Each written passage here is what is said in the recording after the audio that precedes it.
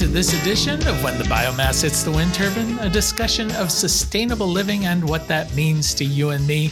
I'm Jay Warmke. I'm Annie Warmke. Annie Fiddling with Papers Warmke. And today we're going to do something a little bit different, thus the fiddling with the papers. And Annie's been after me for a while.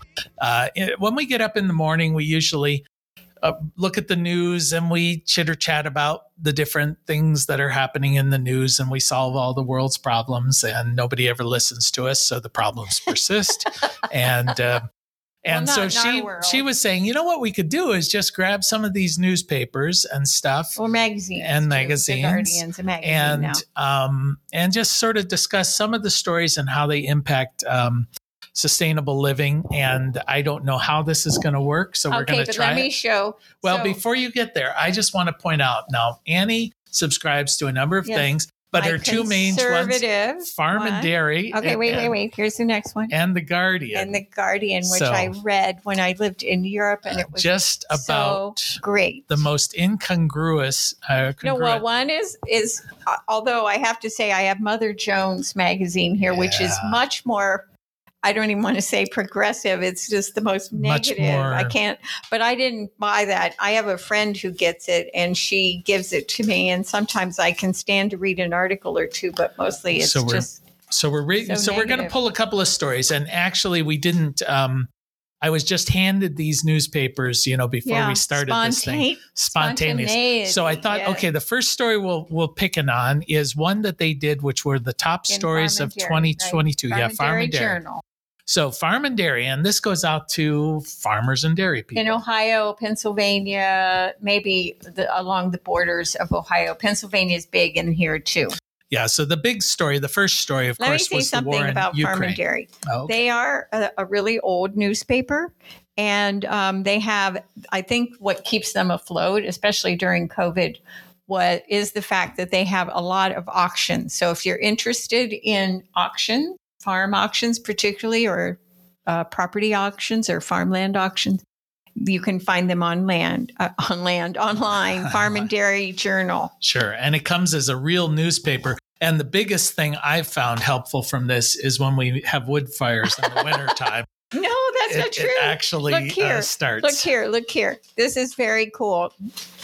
They have a crossword puzzle. Oh, the crossword puzzle. And we had an intern once who was so keen about it. And every time it arrived in the mail, she would tear the page open and she would sit at the table, and we got hooked on that, didn't we? And plus there's the whole page on religion, which is always helpful. Extra special. Okay, so the top stories of 2022. The first top story was the war in Ukraine and how it affected grain prices. Yeah, well, that's a big deal. And also fuel prices. Yeah, grain and fuel. So continued on A16. So what they were looking at is essentially that it hasn't had, I love this quote, this hasn't had a direct impact on the U.S., meaning we haven't seen food or energy shortages. Wait, the war had been going on for 9 months at that point. I find their effect on the U.S. a strange thing. But they're talking about supply chain issues, global issues.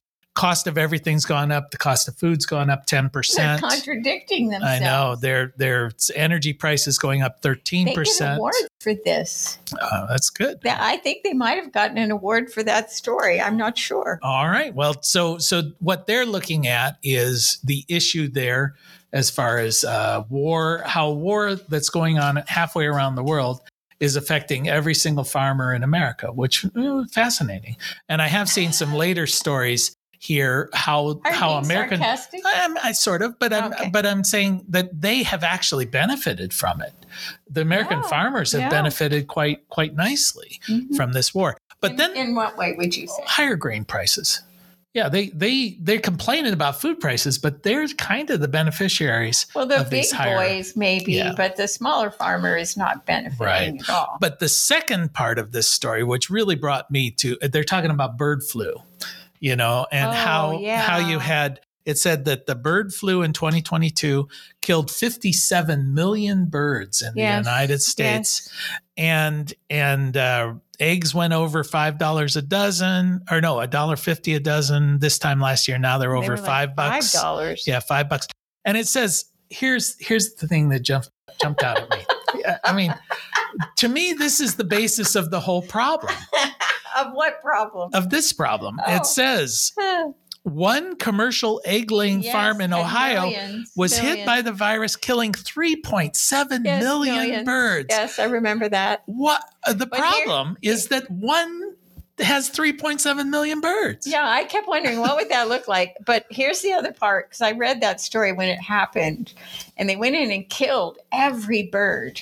But now what happened after that was they wanted to come and kill like my birds, my 6 little puny birds, because you know why? You're the problem. Why? It's because they run free. No, it's because wild birds have access to their feed and their droppings. And I didn't read of one single small farm, even that would have had 100 birds, that had this happen. It's just so idiotic. But they want to kill all of the birds. And then the prices for chicken and the prices for the eggs went crazy. Well, I wonder what they did with those 3.7 million birds. They bury them. Are you sure? Oh, yes. They processed them into dog food. I'm sure they did. Oh, my God. You think they did? I'll bet you money. That's money. That's a lot of money. You hardly ever see. Oh. So they take these sick animals and they process them. That's what they do. Tumors and disease. See, this is how rumors get started, you know. It's not. There's no basis in fact on this. I mean, I'm just speculating. It's true because when you look at like the ASPCA, which is the animal rights people, I'm an animal rights person, but anyway, ASPCA's official. You can go online to their site and you can see all of the things that go into dog and cat feed and also livestock feed. Some of the things that are in there are horrible, and like tumors and diseased animals and dead, it's just horrible. So you're right. Okay. I thought, being me, I would be like, well, man, that was a big hole that they dug to put those animals in to protect everybody. Well, shame on me for being so Pollyannish. I mean, that's a lot of dosh there. It's just so horrible. Okay, and as another part of this article, they are talking about, it's funny when you talk about farming, it's always corn and soybeans, like that's farming. But when we had Melanie corn as an intern, and she would always say, can we have corn today? And we're like, no, we're not eating corn today. Let's make corn. Corn fritters? No, scallop corn. Let's make scallop corn. I'm like, no, we're not doing it. All right. So corn futures topped $8 a bushel and soy futures are up to $17 a bushel. Wheat is up to $11 a bushel. I always think of corn futures, because if you're buying corn futures, it's like the Bitcoin of agriculture, right? You're not buying corn. You're buying the idea of corn in the future. How much more disconnected? Even be corn in the future. I mean, it's like Bitcoin. Anybody who says, there's no value to that. Well, there's no value to this. You're buying the idea of corn in the future. Oh, it's betting. That's capitalism. It's just betting. That's capitalism. All right. So that's enough of 2022. We're done with that. Okay. What article did you pull up? All right. So I have Mother Jones, and I'll show the front of it. For those of you that like the really, really left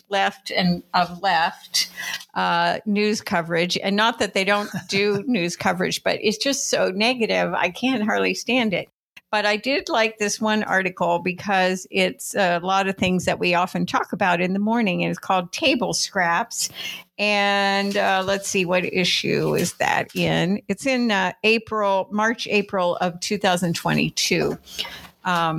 And so what this article talks about is when we had COVID and the government gave out billions and billions of dollars to businesses. And it's talking about the fact that the big boys, the big corporations are the ones who really sucked at the public teat. And it was not the small restaurant people who had any benefit at all.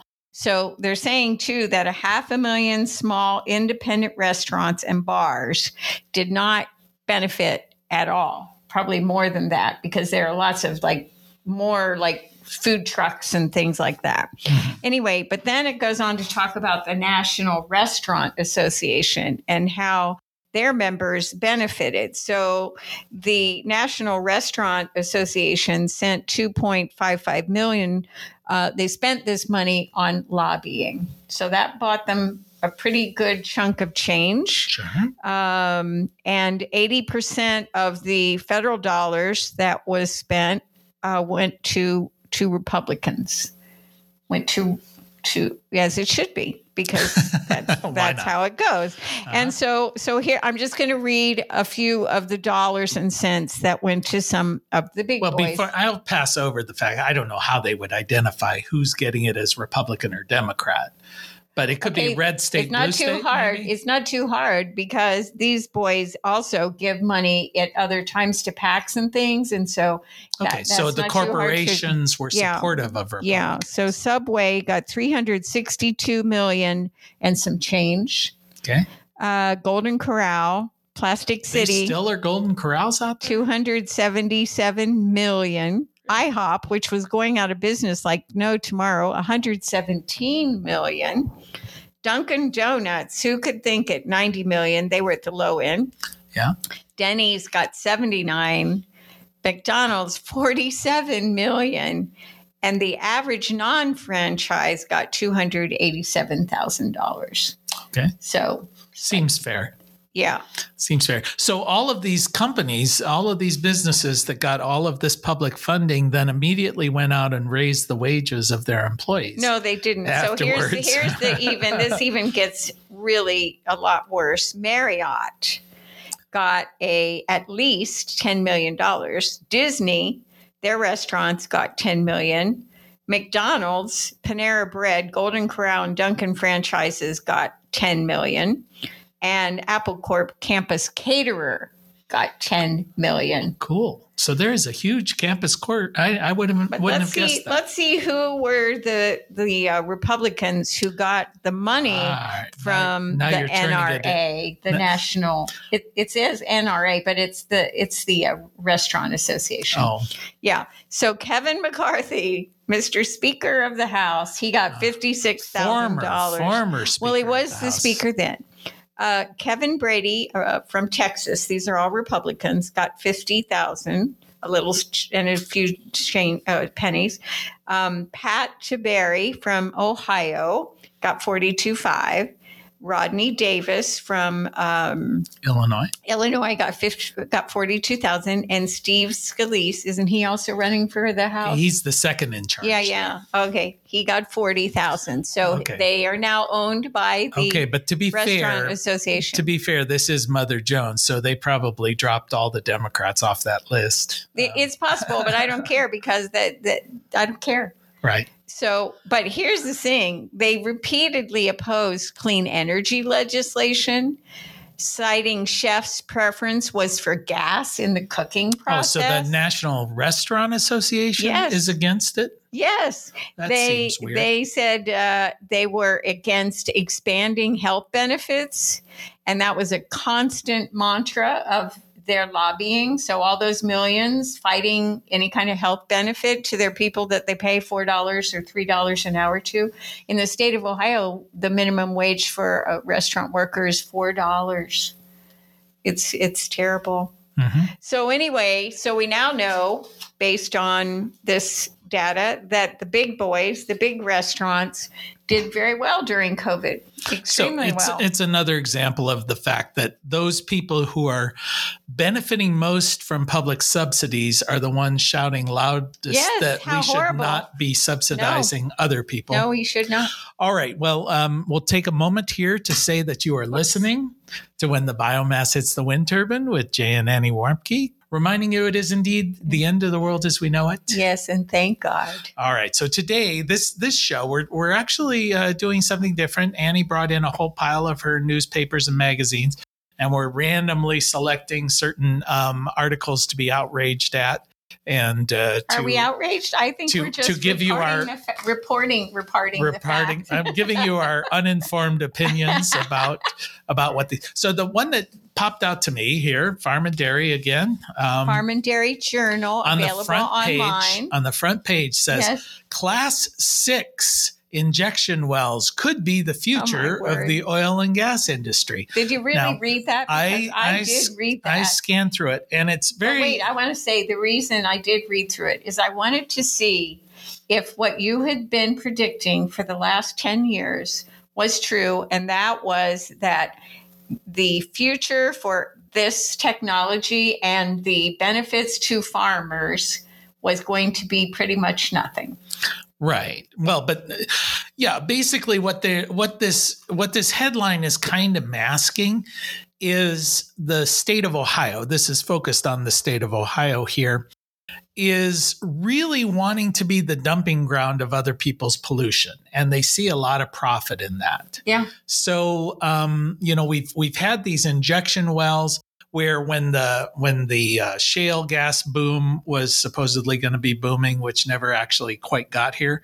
The community college, but Ohio, going to happen. They were training people like crazy. But Ohio opened up to say, hey, you guys have all this pollution, this brine. They call it brine like it's salt water, but it's not. It's a lot of chemicals and diesel fuels and lubricants and all of this other stuff that they then pump down. And you probably heard like earthquakes in Oklahoma because of these injection wells. Even in Ohio, yeah.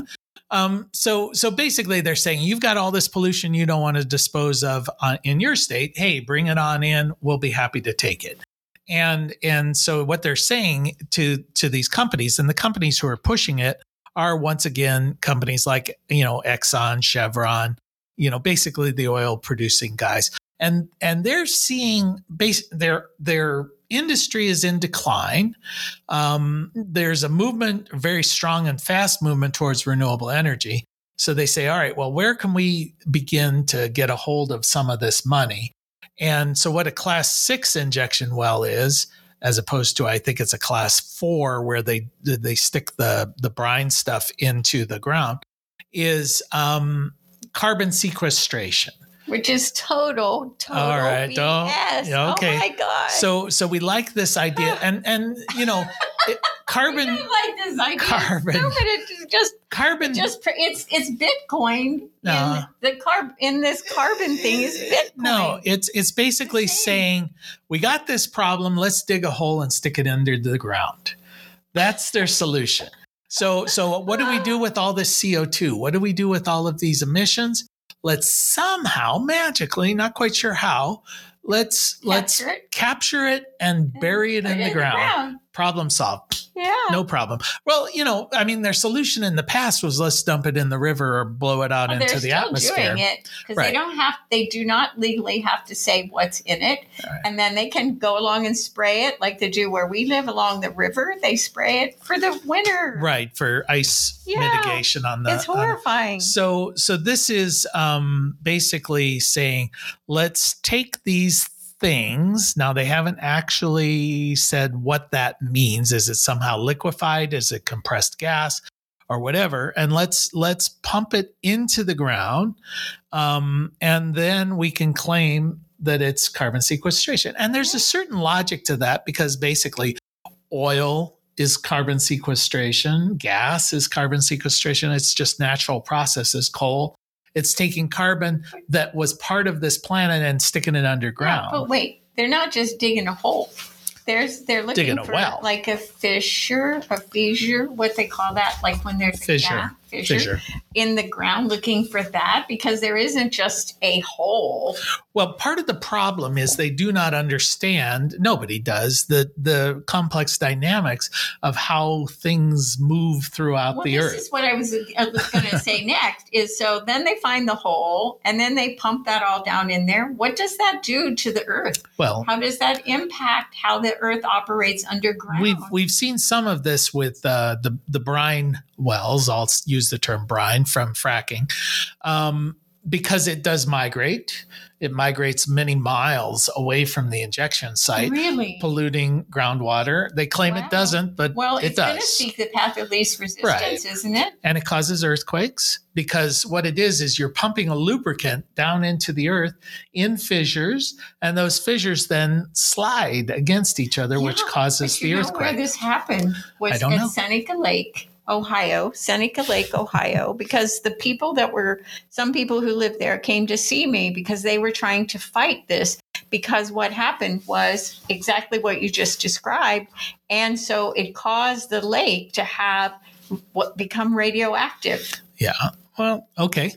No problem. And you know what's funny? Cook the fish before you catch them. It is not funny. It's not funny, though. I say it's funny. It's not funny because what has happened is a lot of people who care about what was going on, they sold their homes because it wasn't safe to live there. They had children, grandchildren. They didn't want them in the lake.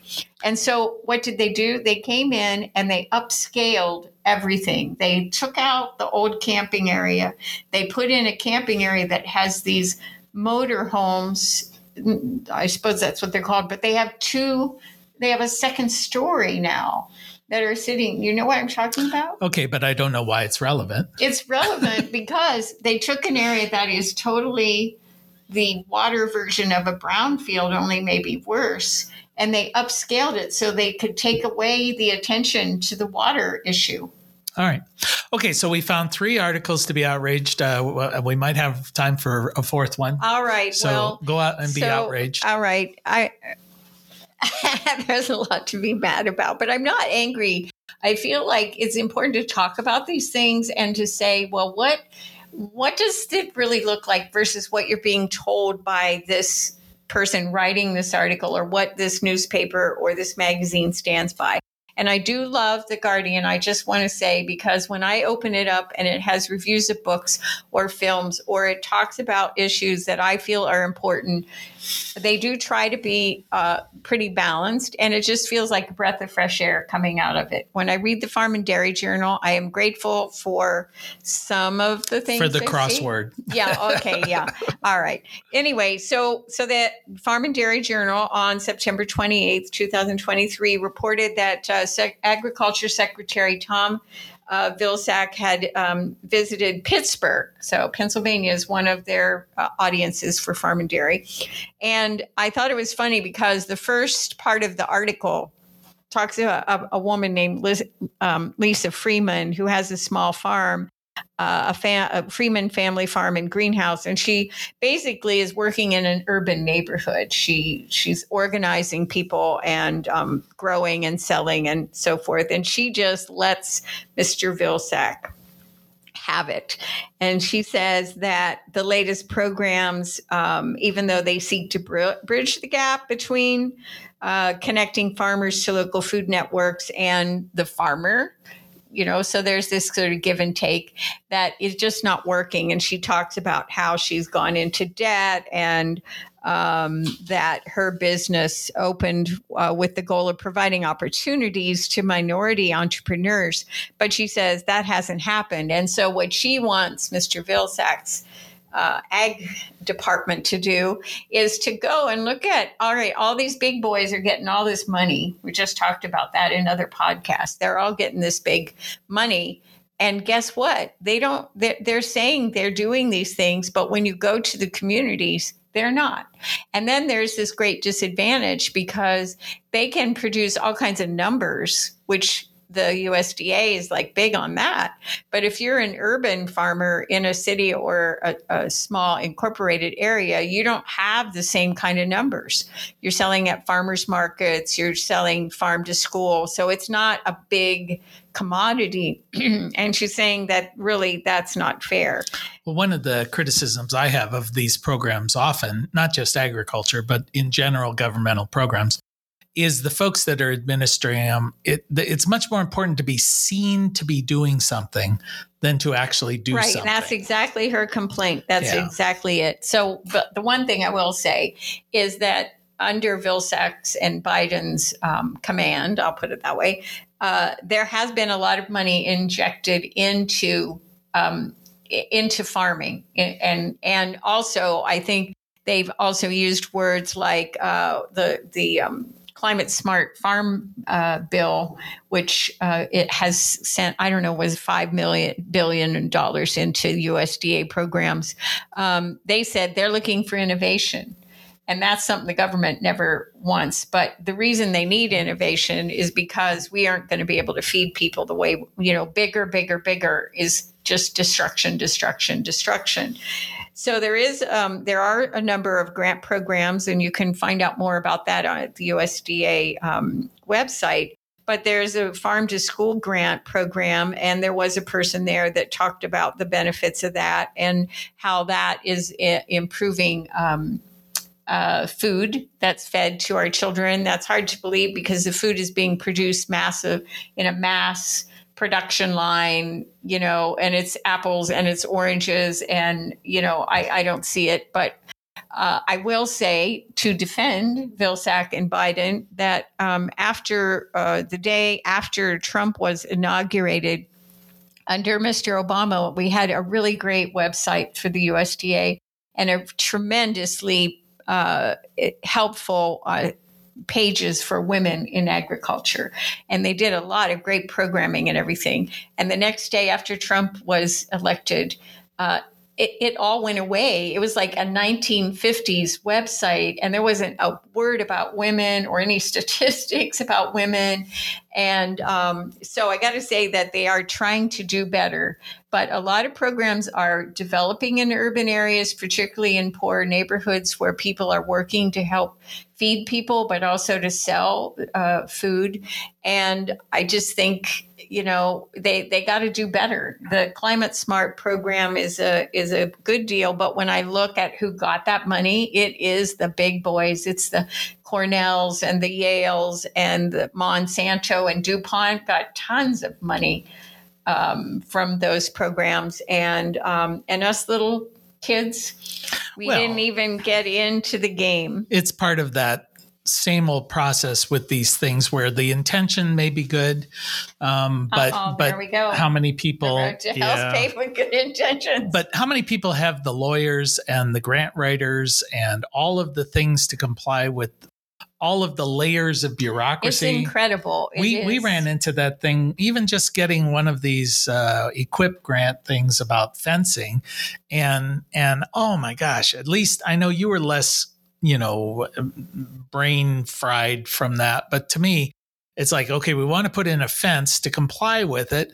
It took years, and they had made us start over because there was a new administration. So, and by the time it was all done, they did provide a certain portion of the cost of the fence, but the amount we had to pay was pretty much the same amount we would have paid if we had put in the fence ourselves. Well, I don't think that's exactly accurate. But one thing I will say is that there's a challenge for most farmers because in some districts, you have to pay up front. You've got to pay the person and then wait for reimbursement. But we were fortunate we didn't have that. And so we have some podcasts about those programs, and they are beneficial. I want to defend that slightly. So we have ranted enough. You have been listening to When the Biomass Hits the Wind Turbine with Jay and Annie Warmke. We want to thank our always ranting Emmy Award-winning producer, Adam Rich. And we want to thank you for spending just a little bit of time with us. And as your grandmother hopefully told you, the secret to a happy and sustainable life is... play nice with others, clean up your own mess, and eat your vegetables. Government subsidized. Yeah. Till next time. Bye-bye. And her children will be healed. Come and see the morning glory blossom in the night. Know the stars dancing in twilight. Soon we'll be together. All will be revealed.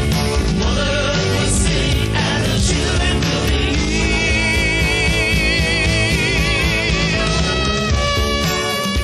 You can find more information on living sustainably in our unsustainable world at bluerockstation.com.